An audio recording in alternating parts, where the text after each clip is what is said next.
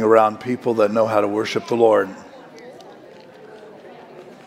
Part of the revelation entering into the presence of the Lord, the heel of the Lord, is the fact is it's not just when we come together,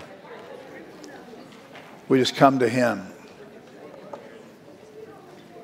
Part of, as a pastor, I'd like to see for every one of us that we feel equipped. Whatever crisis you may face, and we have some that we'll face, and you've already been there, done that, and I hope you never have that again. But in the midst of all of that, there's a place that you can shorten the times that you pass through that.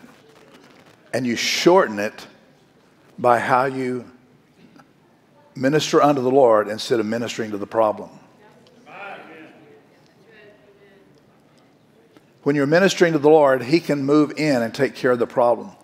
When all we're doing is focusing on the issues at hand and we magnify them and make it big and doesn't belittle anything anyone's gone through.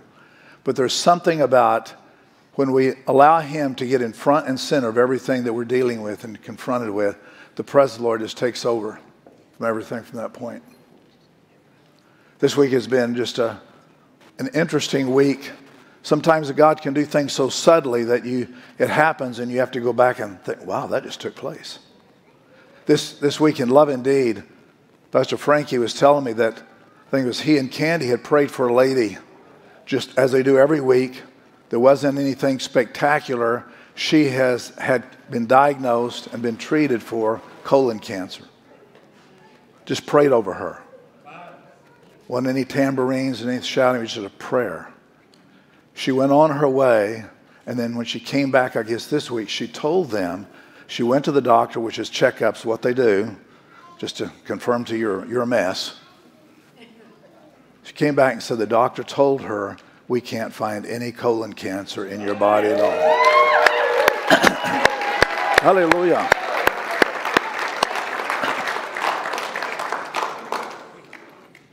Then during the week, I was in office, and all of a sudden I felt pain coming in my leg, and I just collapsed. In fact, some of the staff members saw I couldn't walk. I was limping. So I thought, I'm just going to shake it off, you know. That's what men do. We shake it off. We don't know what we're shaking off. We just shake, hoping it gets off. Went on for a couple more days, and man, just couldn't even, thought I was walking. I was going to have to sit down. I didn't know how I was going to make it. Got things coming up. I need to be walked. So I told Diane, she said, how long has this been going on? I said, 3 days. She said, how come you didn't tell me? I said, I don't know. I'm a man. What do I say? Until I can't do it anymore. So she comes over and lays hands on me and starts praying. And she just starts not praying solutions, not praying a bunch of scripture. She's just saying, Jesus, we need you. Jesus, we need you. It was that in the evening. Got up the next morning, and I haven't had any pain left. I'm not limping around.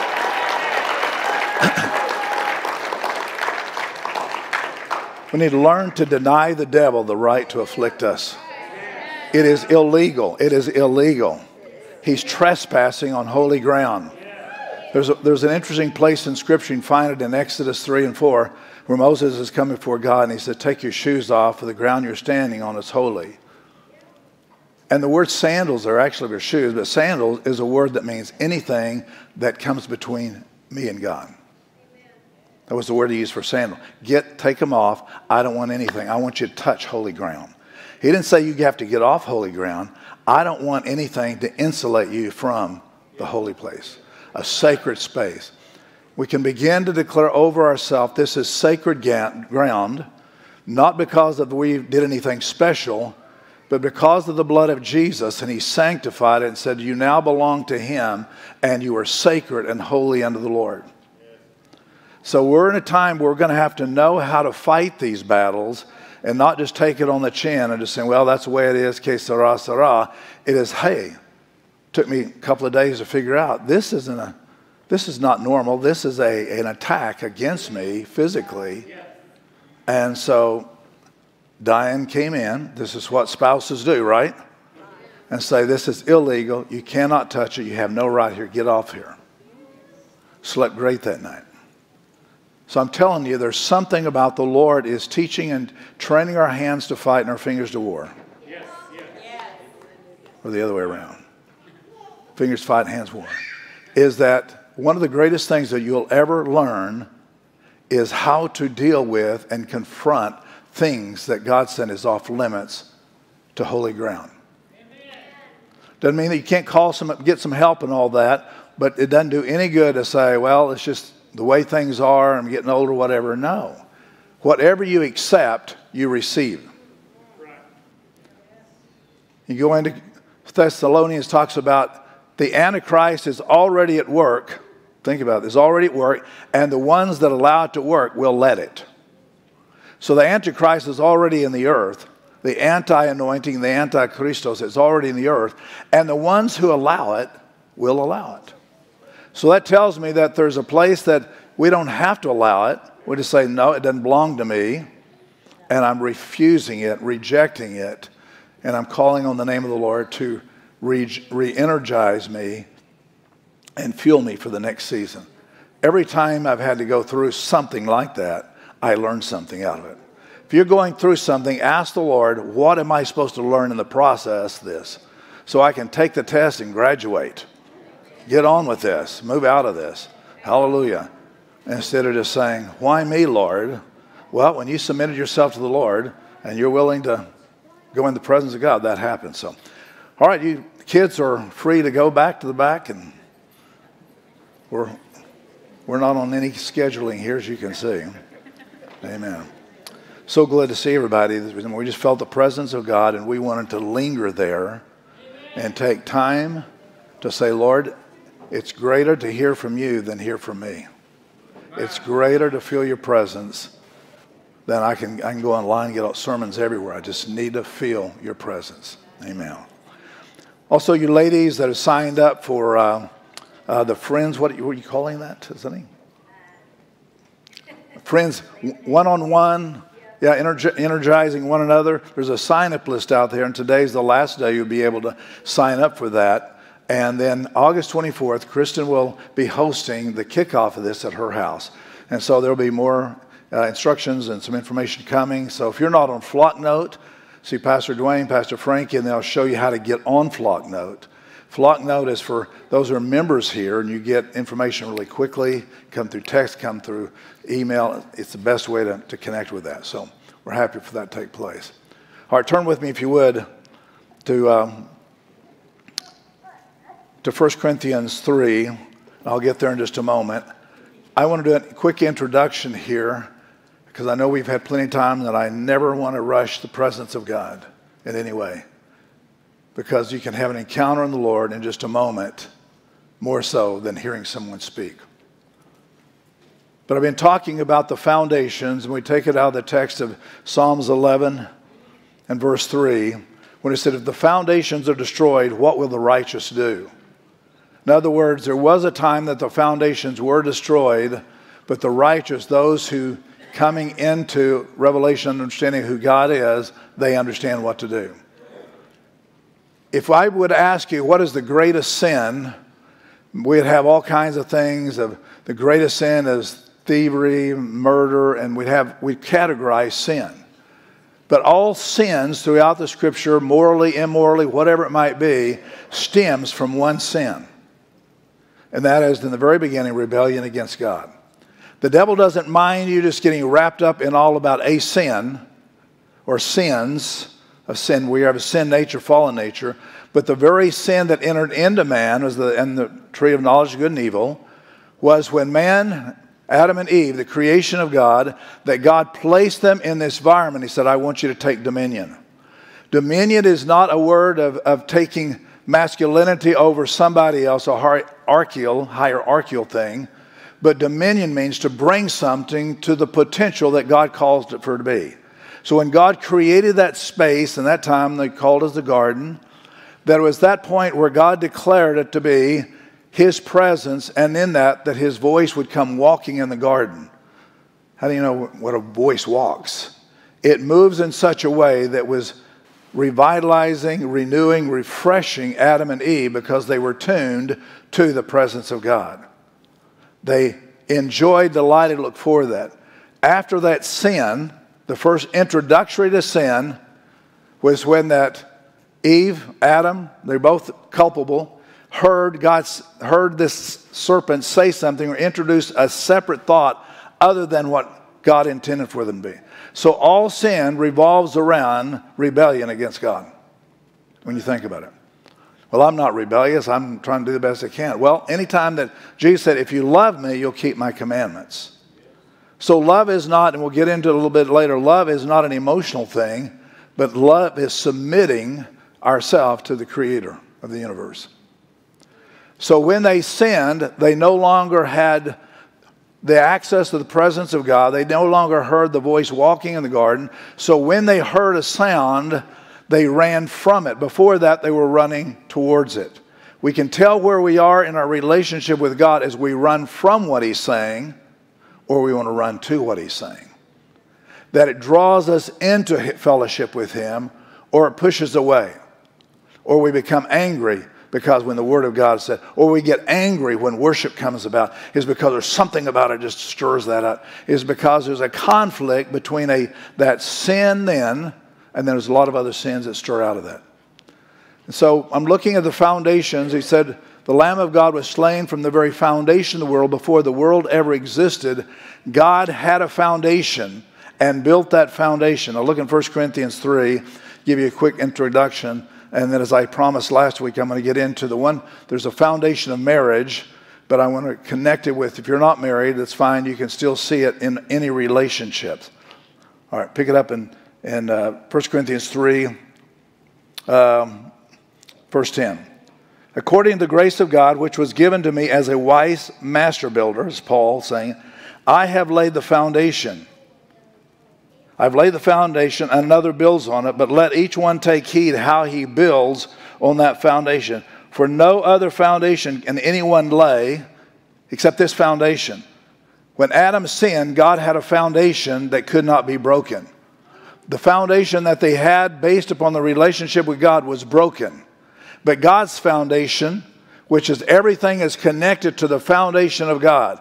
Every act of faith, every act of belief, every sense of who God is built upon that foundation. And Paul goes on to say it right here. No other foundation can anyone lay than this which is laid, which is Jesus Christ. Anyone builds on this foundation with gold, silver, precious stones, wood, hay, straw, each one's work will become evident or clear, for the day will declare it, because it will be revealed by fire, and the fire will test each one's work as to what sort it is. At the end of the age, one of the points of looking at or being judged, well, what have you done with the foundation that Jesus laid? With the foundation that Jesus laid, what did we do with that? Well, some would say, I'm just hanging out here until I can go to heaven. He laid a foundation for the intent for us to build something upon that. Jesus said in Matthew 16, about verse 18, I will build my church, the ecclesia, those who are called to govern in authority from heaven to earth. I will build my ecclesia, the authority on heaven to earth. That's what he's saying. And the gates of hell will not prevail against it. It will not prevail against the church I'm building. It may prevail against everything else that we're building. If that foundation we're building is not founded upon the foundation, which is the foundation of Jesus himself, nothing else works with that. Now, 2 Timothy 2:19, this is a quick introduction. We'll get into the meat of it in just a moment. Paul said to Timothy, who's a young pastor, this was his last letter to Timothy, he said, nevertheless, the foundation of God stands sure, having this seal. God has sealed a foundation. The Lord knows them that are his, and let everyone that names the name of Christ, that foundation, depart from iniquity. Iniquity can be generational sin, but it can be something inside of a person, propensity. Iniquity means to bend or lean towards, that causes a person to continually to go back to an old thing. If the iniquity is in there, then that has to be broken, because as soon as we start building on the foundation, things getting strong, and the next thing is we go back to the vomit that the Bible talks about. The dog always returns to his filth. He said, those who name the name of Christ depart from iniquity or depart from something that causes it to be anti-Christ or anti-like Jesus. If everything that we put on this foundation, it has to have who He is built on that foundation.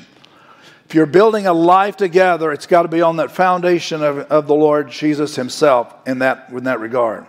Now, when God commanded Adam to take dominion over the garden, He's literally saying, I'm holding you in charge. Now, you've all heard people say, and it's kind of an interesting thing they like to throw out at theologians, if God is who He is, then why do we have the problems that we have? Why do we have abortion? Why do we have this killing? Why do we have all of this corruption? Why do we have all of this? And the answer is really simple.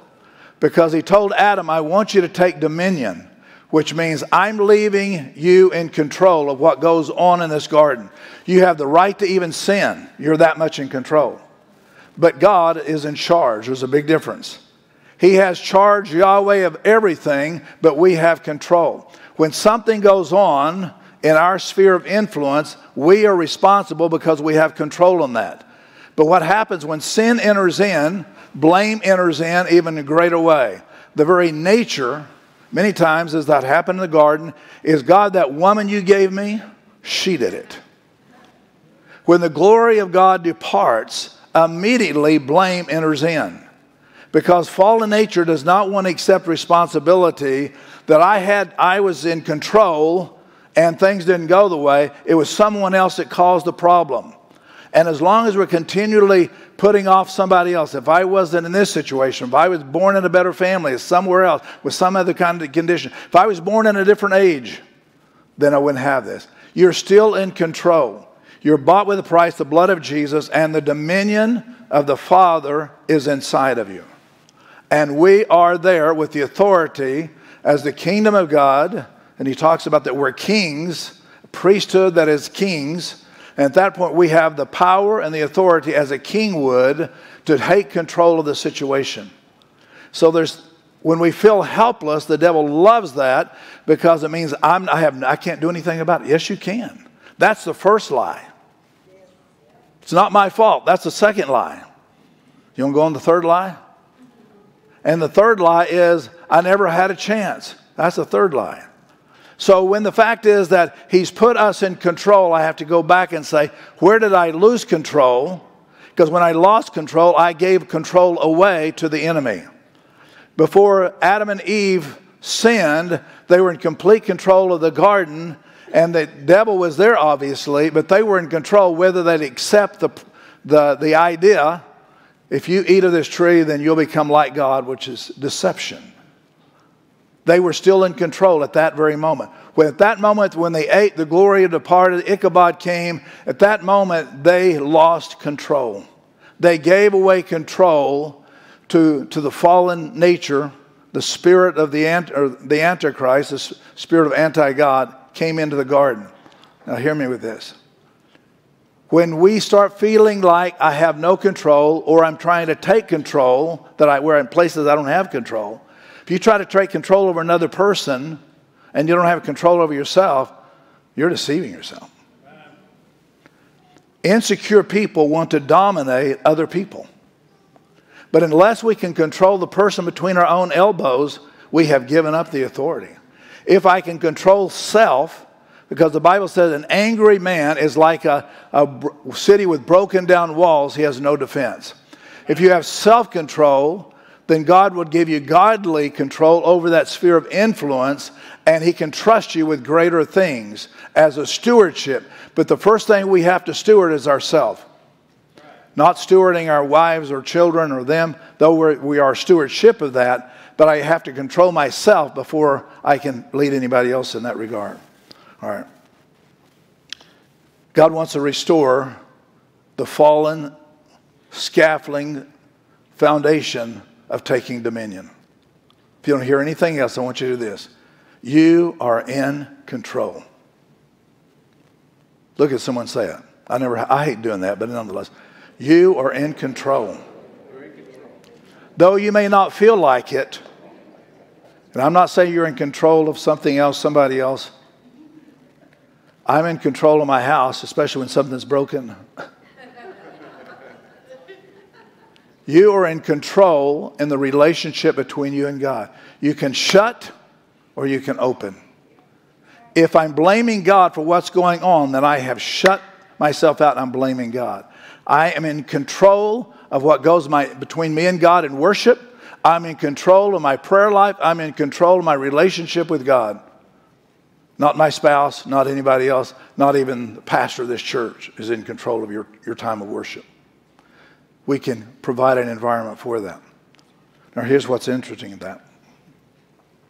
Hebrews, the 10th chapter, and verses 5 and 6.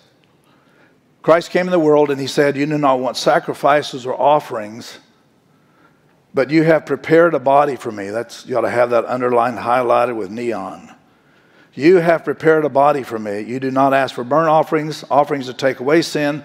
The foundation of all foundations is that one thing that he's called. He's prepared a body for himself.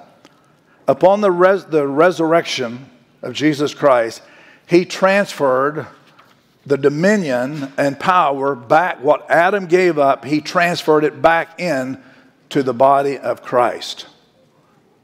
He said the Lord has prepared a body for him. Twofold there. Obviously, it's the body of Jesus became the body that the Holy Spirit filled, who was baptized, and he was the body of the Anointed One. When Jesus left this earth and he said to them, go into all the world and preach the gospel.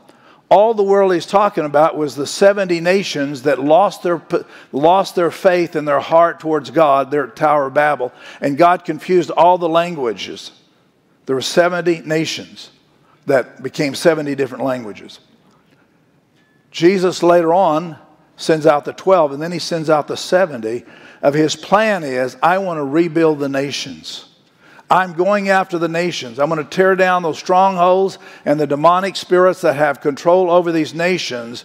But I'm going to start right now with you, building my name and the foundation inside of you. Building that foundation that has a place of the presence of God, that you will launch every prayer, launch every spirit of the faith, launch everything from that point. Now, we'll see in just a moment. Without a foundation, we have difficulty praying. Without a good foundation, we have difficulty worshiping. Without a good foundation, we have trouble in every relationship we'll ever deal with. Now, in Genesis 3, God decreed this when he cursed the serpent, and he said to them, God sovereignly. Sovereignly means solely reigning or sovereign. God sovereignly decreed that there would be enmity or hatred, a dividing line between the seed of the woman, which is to be Christ, but out of the seed of the woman became the body of Christ. So when he says, a body you have prepared for me, he wasn't just talking about himself, because when Jesus went away, he transferred it from his body into the body of the Anointed One. So on the day of Pentecost, when Jesus took his blood into the Holy of Holies and laid it there on the altar of the mercy seat in heaven, which was the original, and the Holy Spirit came to earth with those that were waiting in the upper room, for the idea was to transfer what was the body of the Anointed One now into the body of Christ, those who are believers. There was infilling into the house of God. You are the house of God. The fire setting upon them was in Old Testament times, the Levitical. They would sanctify a new synagogue. They would build a fire on top of the synagogue, and they would say, this is now the house of God. So the fire setting upon them was not just tongues of fire to speak in tongues. It was a sanctification, dedication. You are now the house of God.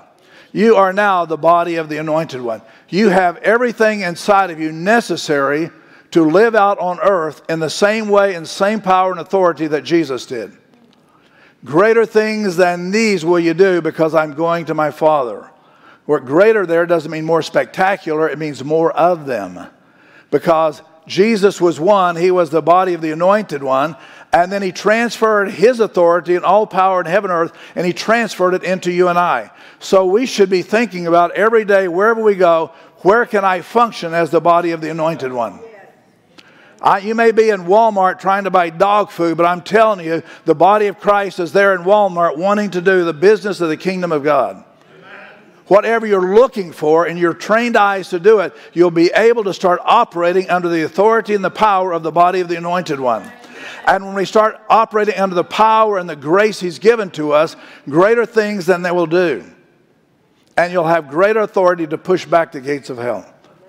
I'm saying all of this for to recognize that He has built a foundation that we stand on, not by our righteousness, but who He is. You have firm footing that you say, in the name of Jesus, Satan, get behind me, and you know Him, then it has to happen. If I don't think it will happen, or I believe the lie that it'll never happen, then nothing moves. But the body of the Anointed One on earth as it is in heaven, your hands, feet, your mouth and eyes, everything is there. Is that all of the things 1 Corinthians talks about, the parts of the body is with you. 1 Corinthians 12 talks about all of the parts being, all these members, we have different functions in different places. It was never meant to be to where it happened on Sunday morning between the hours of 10 and 12 o'clock. If we only reduce the gifts of the Holy Spirit to the time it happens here by a few people who have the anointing to move in that way, then we need to realize the fact is we don't understand how the body of Christ operates. You should recognize first and foremost that He's wanting to use you right where you are all week long and wherever you are. And that means you're no longer employed by somebody else. You're no longer on the clock, which you may be in a natural way. But in the supernatural way, you're operating and employed by the King of all kings. If you recognize that you are the body of the Anointed One with 2 feet, 2 arms, 2 eyes, and you're looking and seeing where you can impart the Spirit of God. God doesn't want a religious response from us. He didn't want a kind of religious, action. Well, brother, if you get right with God, then, you wouldn't have all these problems. That may be true, but that's not where they are. The Spirit of God would move upon you, give you a discerning heart, what the Spirit of Christ, the body of Christ, would say to them. And I have a good feeling it's not based upon what we feel about them. Okay. Now, I want to talk about the one foundation, there's many, about the restoring the foundation of marriage and relation. I say marriage, if you're not married, it connects with relationship. So everybody take a deep breath. And don't worry, I'm not talking about anybody. I'm talking about me. All right. Paul said in Ephesians 5 more about marriage than any other single writer. He never was married. So he wasn't speaking out of experience. He was speaking by revelation. Amen. He was caught up into the heavens, third heaven we believe. He saw things he wasn't supposed to say or didn't understand. But he goes on to talk about marriage. Shall be as a man shall leave father and mother and cleave to his wife, and the two shall become one. The unity of togetherness is the foundation. Just as Jesus says, the Father and I are one. To operate in the same way that the Father and the Son would operate together gives you that greater sense of power and authority in a marriage than the fact of two people living together because they're trying to make one another, make a living. But he goes on to say, and he said, I'm really speaking concerning Christ and the church. And to understand really how to be married, we have to understand about Christ and the church. He uses marriage as a way, a microcosm, to see something at a greater macro level. First of all, it says more to the men than the ladies there. Sorry to say. I didn't write the book. I'm just the messenger. Don't kill me. But he says, as Christ laid down his life for the church, so a man laid down his life for his wife. Rebuilding the foundation, one of the hardest things is that nowhere in marriage can you be successful if there's any selfishness there. If you come into the marriage with the idea of saying, how can I get my needs met? You're going to do this, and you're going to do this, and I'll do this. But the idea with marriage was that Christ laid down his life, and we couldn't do anything for him. It was all him, but we're willing to submit to that. And then he goes on to say, wives, submit yourself to husbands, which People have got misunderstood that. The word submission there means come under the mission. What is the mission? The mission is the two shall become one. And as one under the covering and the authority of God himself. Submission is not about, I got to do what you tell me to do. That's not what it's saying at all. Coming under the mission, agreeing that the mission is submit yourself under the mighty hand of God and he will lift you up in due season. Now, obviously, there's certain roles that husbands and wives play that causes there to be a unity. There's things that Jesus did and the Father did, but they were still considered one. Jesus came to represent the Father. He's always talking about the Father. In a good marriage and relationship, you don't find a wife tearing down her husband or a husband tearing down the wife, that even public, private, whatever it is. But in the presence of God, we're one and we're there and to oversee the foundation of marriage, because it is a powerful foundation that gives us a catapult to destroy the works of the devil. Marriage was not just meant for the idea of procreation. If you did that, we could do something scientifically. Some people do it anyway. But it was the idea of a covenant that one was laying down who they were, the two becoming something totally different. I'm not asking you to be like me. We're going to come together and there'll be something different about this, the uniqueness of that. So when the foundation of marriage is understood, according to Proverbs, the threefold cord is not easily broken. When the unity of the Spirit and the bond of peace is together in a marriage, it is very powerful. It is very powerful. In fact, husbands and wives praying together is more powerful than you praying with the biggest known, well-known intercessor that you've ever heard of. Because there's 3 levels actually there's 4 levels of love. Most of us would know this. But when you see all these levels, you would see it in the Father, Son, and the Holy Spirit. Agape being the one was a covenantal love that only God could perform and do. That is not based upon emotions, not based upon a contract. A contract is agreement between two people of equal ability to fulfill the contract. A covenant is not a contract. Because when God made a covenant through his Son concerning us, he knew that man would break his covenant. Man could not keep covenant. That's why God set Abraham out and put him to sleep, and the Father and the Son made covenant at that moment. So when God makes covenant with himself, he cannot deny it. Though we may break covenant, he will not. So agape love is the God kind of love that has faith installed with it. The second kind of love is, we say phileo, Philadelphia, we get that word, means a friendly friendship based on the soul. So we have the Father, we have the soul, the Holy Spirit, sukikos, that says we become friends, we're relational with this, we communicate with one another. If you don't have good communication in the marriage, then you won't have that strength and the unity. That's right. So what's communication? You talk about stuff that doesn't really matter. Let that soak in. Diane does not want to be the last one to hear what I've been saying, telling everybody else. If your husband is the last one to hear what's going on with you, you have not yet honored him. And wives, if everybody else is hearing out before your husband knows about it, then you've not honored him. Communication, koinonia, means the fact is we're speaking, even things that doesn't matter. Let me just give you an example. Have you ever heard the illustration where it said, friend calls up, spouse calls up, it is so good to hear your voice. If I've been on the road for a while, and I have called Diane after I've landed, she'll say, it's good to hear your voice. Not that we're going to say anything wonderful. Other than the fact I love you. Not that you're going to say anything that's outstanding. Just simply to hear your voice. That is communion. Communication. If you just come in, plop out yourself, and don't say anything, it's time for dinner, time to go to bed, time to get up. Then it hasn't been communicated, just a grunting. And some of you guys are some pretty good grunters. And if it wasn't for your wife being able to read minds and read grunts, then not a lot of things would happen. Act like cavemen. She wants to hear your voice.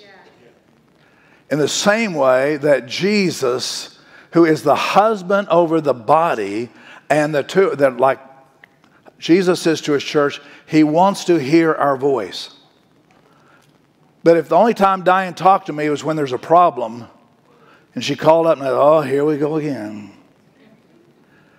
How many of us really talk to Jesus about, don't have anything to ask, don't have any problems, and I'm not complaining about anything. I just need to hear your voice. Develop an ear to hear the voice of the Lord. Jesus talked about when he was with his disciples at the Last Supper. Actually, it was a Seder. You've heard me say this many times. He took the third cup, which is called the cup of blessing or the cup of betrothal. The young man drank from that cup, and then his fiancée drank from it. It was a sign to each other that I'm giving myself to you. I'm waiting for you to return. Then Jesus goes on to say, I will not drink of this cup again until I drink it in my Father's kingdom. We believe that to be the marriage supper of the Lamb. There's things that Jesus has holding and preparing us in the presence of God that's going to be outstanding. But like Christ is with the church, so is one becomes one with her husband and wife. He wants us to communicate and commune with nothing else. Have you ever sat down with your spouse and say, 5 years from now, I'd like for us to be da-da-da-da-da.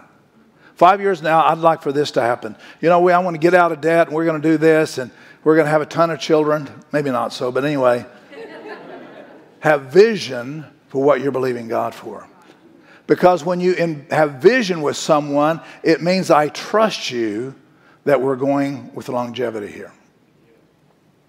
So the foundation is very profitable in the kingdom of God, because the very thing Jesus said, for this very reason that I came, is to destroy the works of the devil. You as a married couple are in a relationship that you destroy the works of the devil in a much, much more powerful way than by yourself. Two have better things going on better than anything else. All right, look in Psalms, in Proverbs 24, verse 3. The key to successful relationships, and you might be surprised to hear this, that the success of marriages is not love. And I'll tell you why. If agape represents the Father, and the phileo represents the Holy Spirit, then the eros represents the Son, intimate. And then there's another one called sorge, which means just a maternal instinct with people and family. Though you don't even know, you're not even around your family, there is some kind of love connection. But the greatest of those, the Father, the Son, and the Holy Spirit, build up the foundation of what real love is. And none of the things that I've said have no emotional except for the intimacy with Christ and the church. When we're talking about in the presence of God in that kind of intimacy. Anytime that there's an intimacy with Christ, the husband, I'm using that term, there's always an exchange of the word or the seed. If you can tell that you've been intimate with the Lord, there's something that you go away with, understanding that He's revealed to you, spoken to you from where you are. Rebecca was giving the testimony that she had vision of Jesus cupping her face. That spoke volumes. Went away with saying something to her. So why do we need to be in the presence of the Lord? Not just have a good time singing songs as we did this morning, but there's an exchange of His seed. Now when He said to the serpent, the seed of the woman is Christ coming, but this Christ coming is also going to have another body, and this other body is going to be so strong that it will crush your head, though you'll bruise its heel. We should be crushing the head of the serpent. You're crushing the head of the demonic. You're crushing the head by putting down every lies, putting down the things that would resist what the will of God is saying to you. If you're having to point of blaming, then the enemy loves that. That's not crushing his head. When you come together and you pray, then that's crushing the head of the enemy. And something dynamically begins to happen.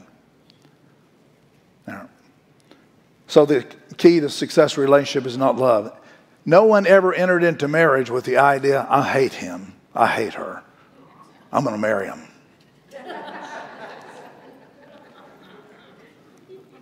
We would probably enter in with the idea of that 60s song that says, all you need is love. I just dated myself. I take myself out all the time on a date. I just date myself.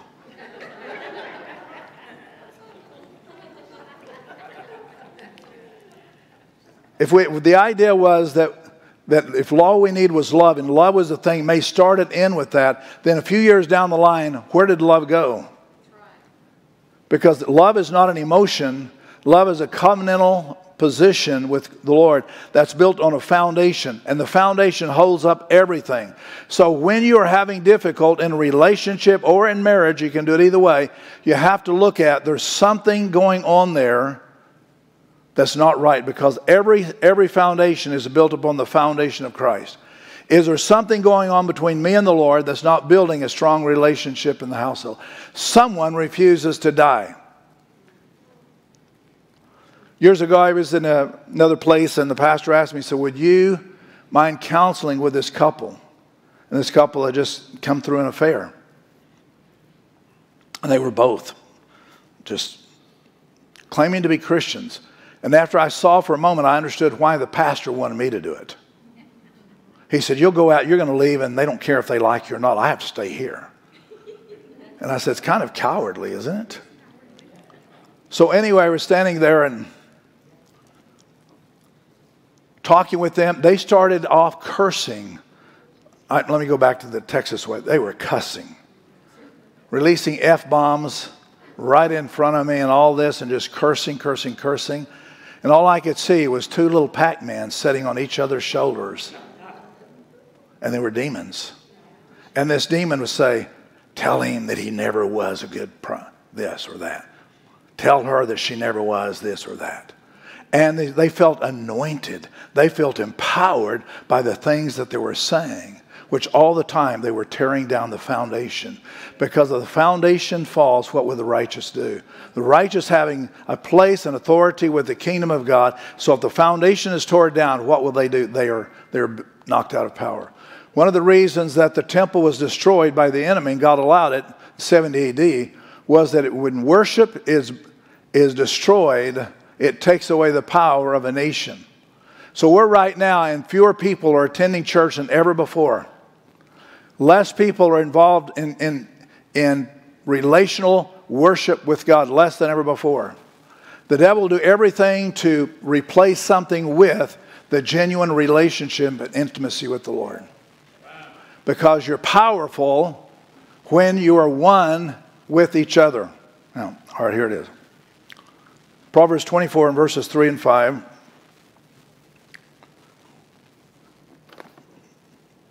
Yeah, I want to read it out of this translation. Hang on.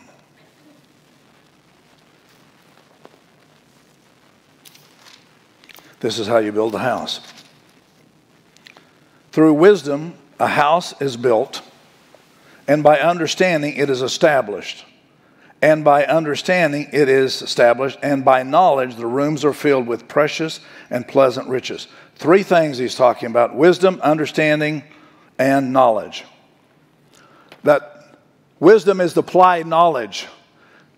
We can find out where Peter says in 1 Peter, it's in part of my book, Power of Blessing, says, husbands, dwell with your wives according to knowledge. Knowing about women, knowing about what they think, knowing how they feel. Who can know that? So, well, that would be it. He's the one that started the foundation. But here's the deal. According to knowledge means seeing it the way Jesus sees it. So wisdom is applied knowledge. Knowing how God feels about it and applying what he feels about it becomes wisdom. When Solomon, with all of his connection, trying to get right with God and wanting all these things, and God gave him that access to what do you want, he could have asked for anything, more riches, more territory, more buildings, but he said, I want wisdom to know how to come in and go out. Show me how to apply what you're going to show me. So dwelling together in marriage is not, I know your behavior.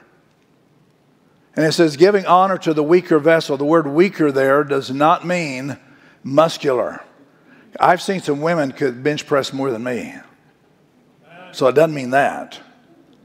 But it does mean precious, giving honor to the weaker or the precious, knowing that she must be protected because the unity of the Spirit and the bond of peace is very powerful, and it helps build and strengthen the foundation for life.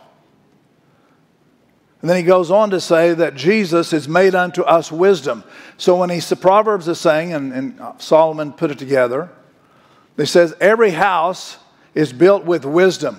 Wisdom meaning understanding how God feels about it and thinks about it. So I need to feel out, how does God think about marriage? How does he think about what I'm doing in my marriage?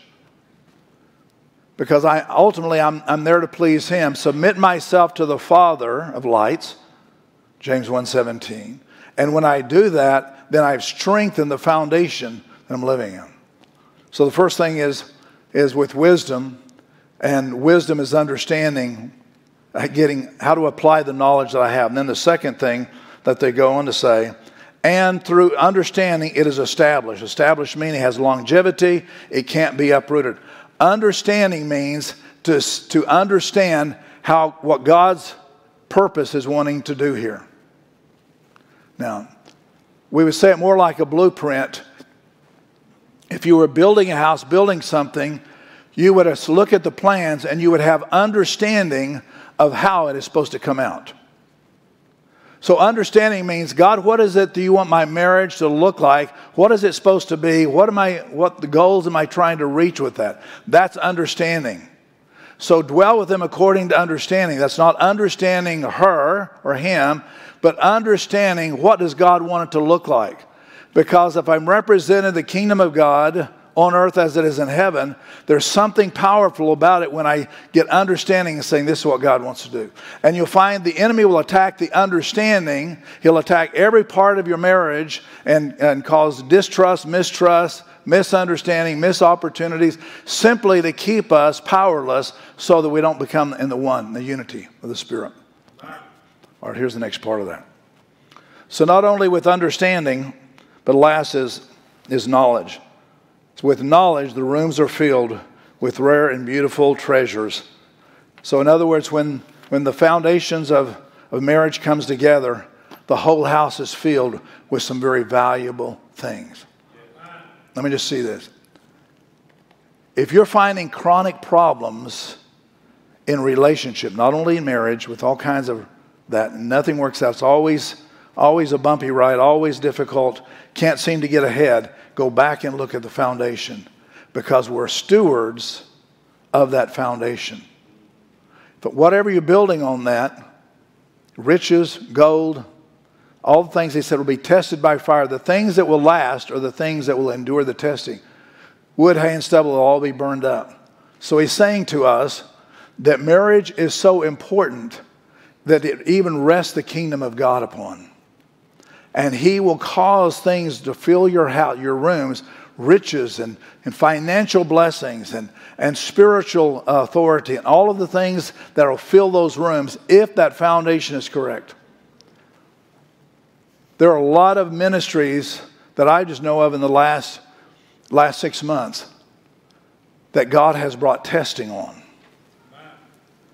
And they found out that they weren't what it appeared to be, that other people knew them to be.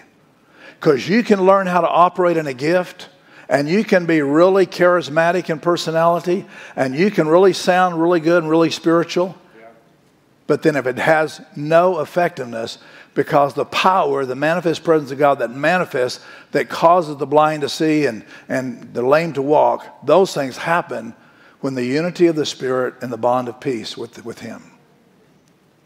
We can have faith to operate a gift, and God doesn't take the gift back, but it can sure have the fallen nature of that have an effect on so many other people.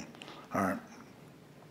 And lastly, what do you believe that God wants to fill in these rooms that represent your capacity? What is your capacity of marriage? If you look at one another and say, well, here's our capacity, then lift your eyes a little farther and say, what is the capacity that God wants us to have dominion over? Responsibility over, accountability over. And when we fulfill that and we've honored the Lord with our lives and giving. Di and I were having this conversation recently. I said, one of the things that I see in churches that I travel with, as people get older and they've done the deed, they've all their life and they've been faithful to the Lord, and come down and say, all of a sudden they think, well, you know, I've done all these things, all these things, and they end up taking on a lukewarm position. The older you get, the more wiser you should be. The older you get, the more effective you should be. The older you get, there should be this determination that I have just started and I'm going to finish strong. I'm going to finish well. I'm not downgrading. I'm going to the presence of God in a greater dimension than ever before. Being fiery, you cannot maintain the fire for a long time physically, but you can maintain the presence of God forever. There's times when there'll be a manifestation of the presence, of revival, the power of God comes, falls upon people, does certain things, manifestation of the Holy Spirit, and He'll lift and move on a little bit because we can't withstand that. If revival broke out here today and we started having to have services every day, 24/7, how many want revival? We've been there. I can tell you, you'd think, oh, if God brings revival, you wouldn't be tired at all. I wish I could say that was true. But here's the thing. Your hunger for God just continues to go on and on and on. And when you're in the anointing, He renews you like the wings of the eagle, and you move forward with Him. You can go crash, and you can have other teams, other people come in ministry and take all that up. But you have to first of all say, do we have the foundation as a church to hold revival? Do we have the scaffolding, the foundation in our marriage to stand moving at a higher place and seeing signs and wonders and miracles?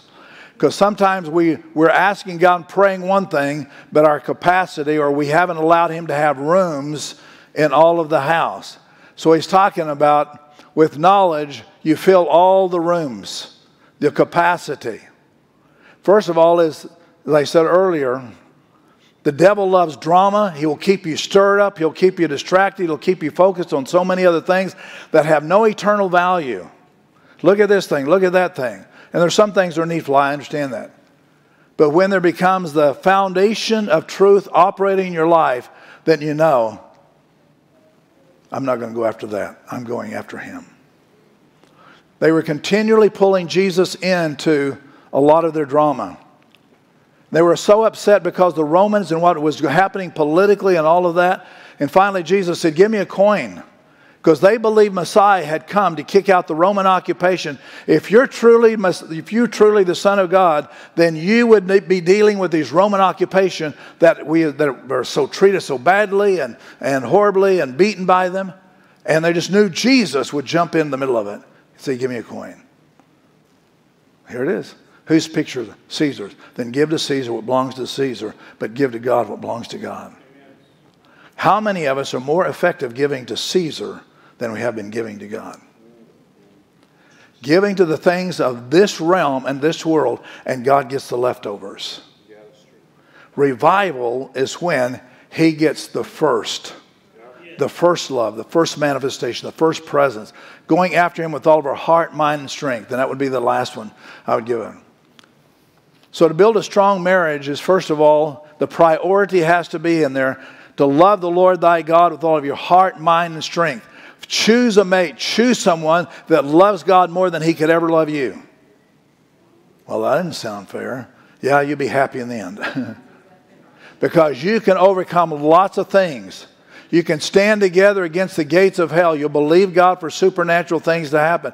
If you're a good steward of your time and good steward as a worship for God, He will fill your rooms with riches. He'll fill your room and your capacities with great and wondrous things. But He must be first and foremost. Matthew 6:33, seek first the kingdom of God and His righteousness, and I'll make all these things come unto you. I believe in the prosperity of the gospel. I believe in the prosperity of the soul. I believe in the prosperity of life because it's influence. But here's the thing. If my whole purpose is to get prosperity here that does not equate into the heavens, then I've lost everything. Because the foundation stands sure. If we departed from iniquity and he knows those who are his, he's put a seal on us, then everything here will be equated to there. Stand with me if you would.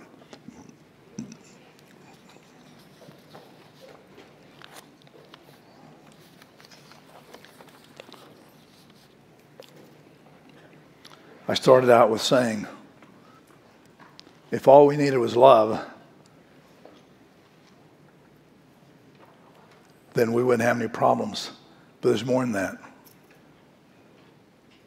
First of all, first and foremost, if you love God with all of your heart, mind, and strength, every part of your being, then that is the love that will be passed on to everybody else. Passed on to your children, passed on to your life.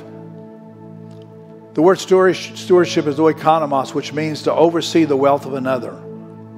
Since we don't really own anything, he owns everything. So a steward means I'm overseeing what he gave me. So what am I doing with what he's already given me is a determining factor with what I can do in the future. The keys of success is not just working harder, but working under him and letting him bring the supernatural, filling the house with all good and precious things.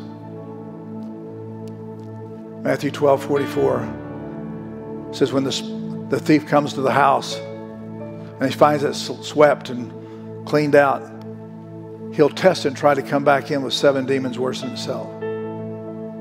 So the house represents our capacity, it represents our marriage, it represents our family, all of those things. So let the house be built with wisdom. And wisdom is, I've got to fill the house and leave no room for the enemy to come in.